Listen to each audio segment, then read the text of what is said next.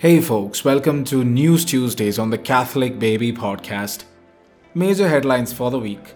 The Pope says that the poor enable us to discover the true face of the Father.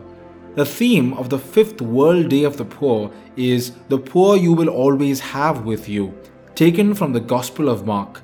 Inspired by the theme from Mark 14:7, Pope Francis notes that Jesus was reminding them that he is the first of the poor, the poorest of the poor, because he represents all of them.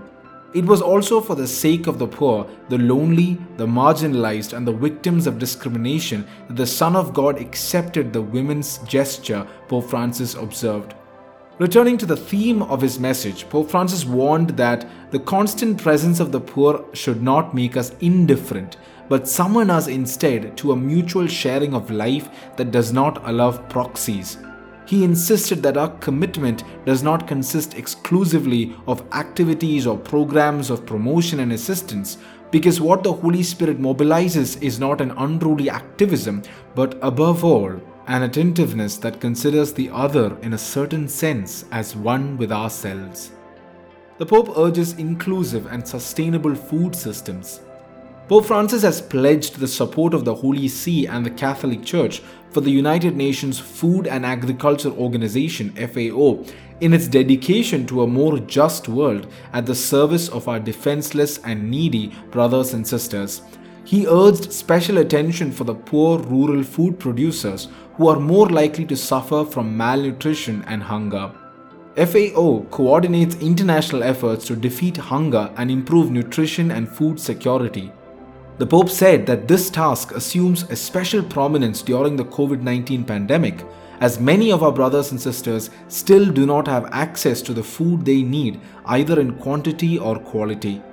As the world prepares to relaunch after the pandemic, Pope Francis said it is fundamental to promote a culture of care against the individualistic and aggressive tendency to discard, which is very present in our societies. While a few sow tensions, confrontations, and falsehoods, he said, we, on the other hand, are invited to patiently and decisively build a culture of peace, which is directed towards initiatives that embrace all aspects of human life and help us to reject the virus of indifference. The Pope urges protection of children on World Day Against Child Labor. The number of children forced into child labor has risen to 160 million, an increase of 8.4 million children in the last 4 years. Millions more are at risk of being drawn into it due to the impacts of COVID-19.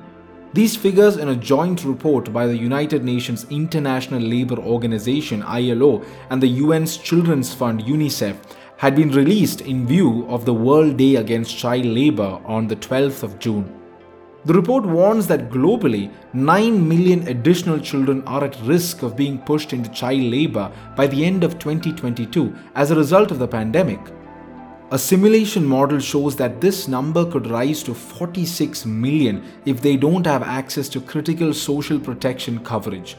Additional economic shocks and school closures caused by the pandemic mean that children already in child labor may be working longer hours or under worsening conditions, while many more may be forced into the worst forms of child labor due to loss of jobs and income among vulnerable families. The verse for the day, Leviticus 25:35. If any of your kin fall into difficulty and become dependent on you, you shall support them. They shall live with you as though resident aliens.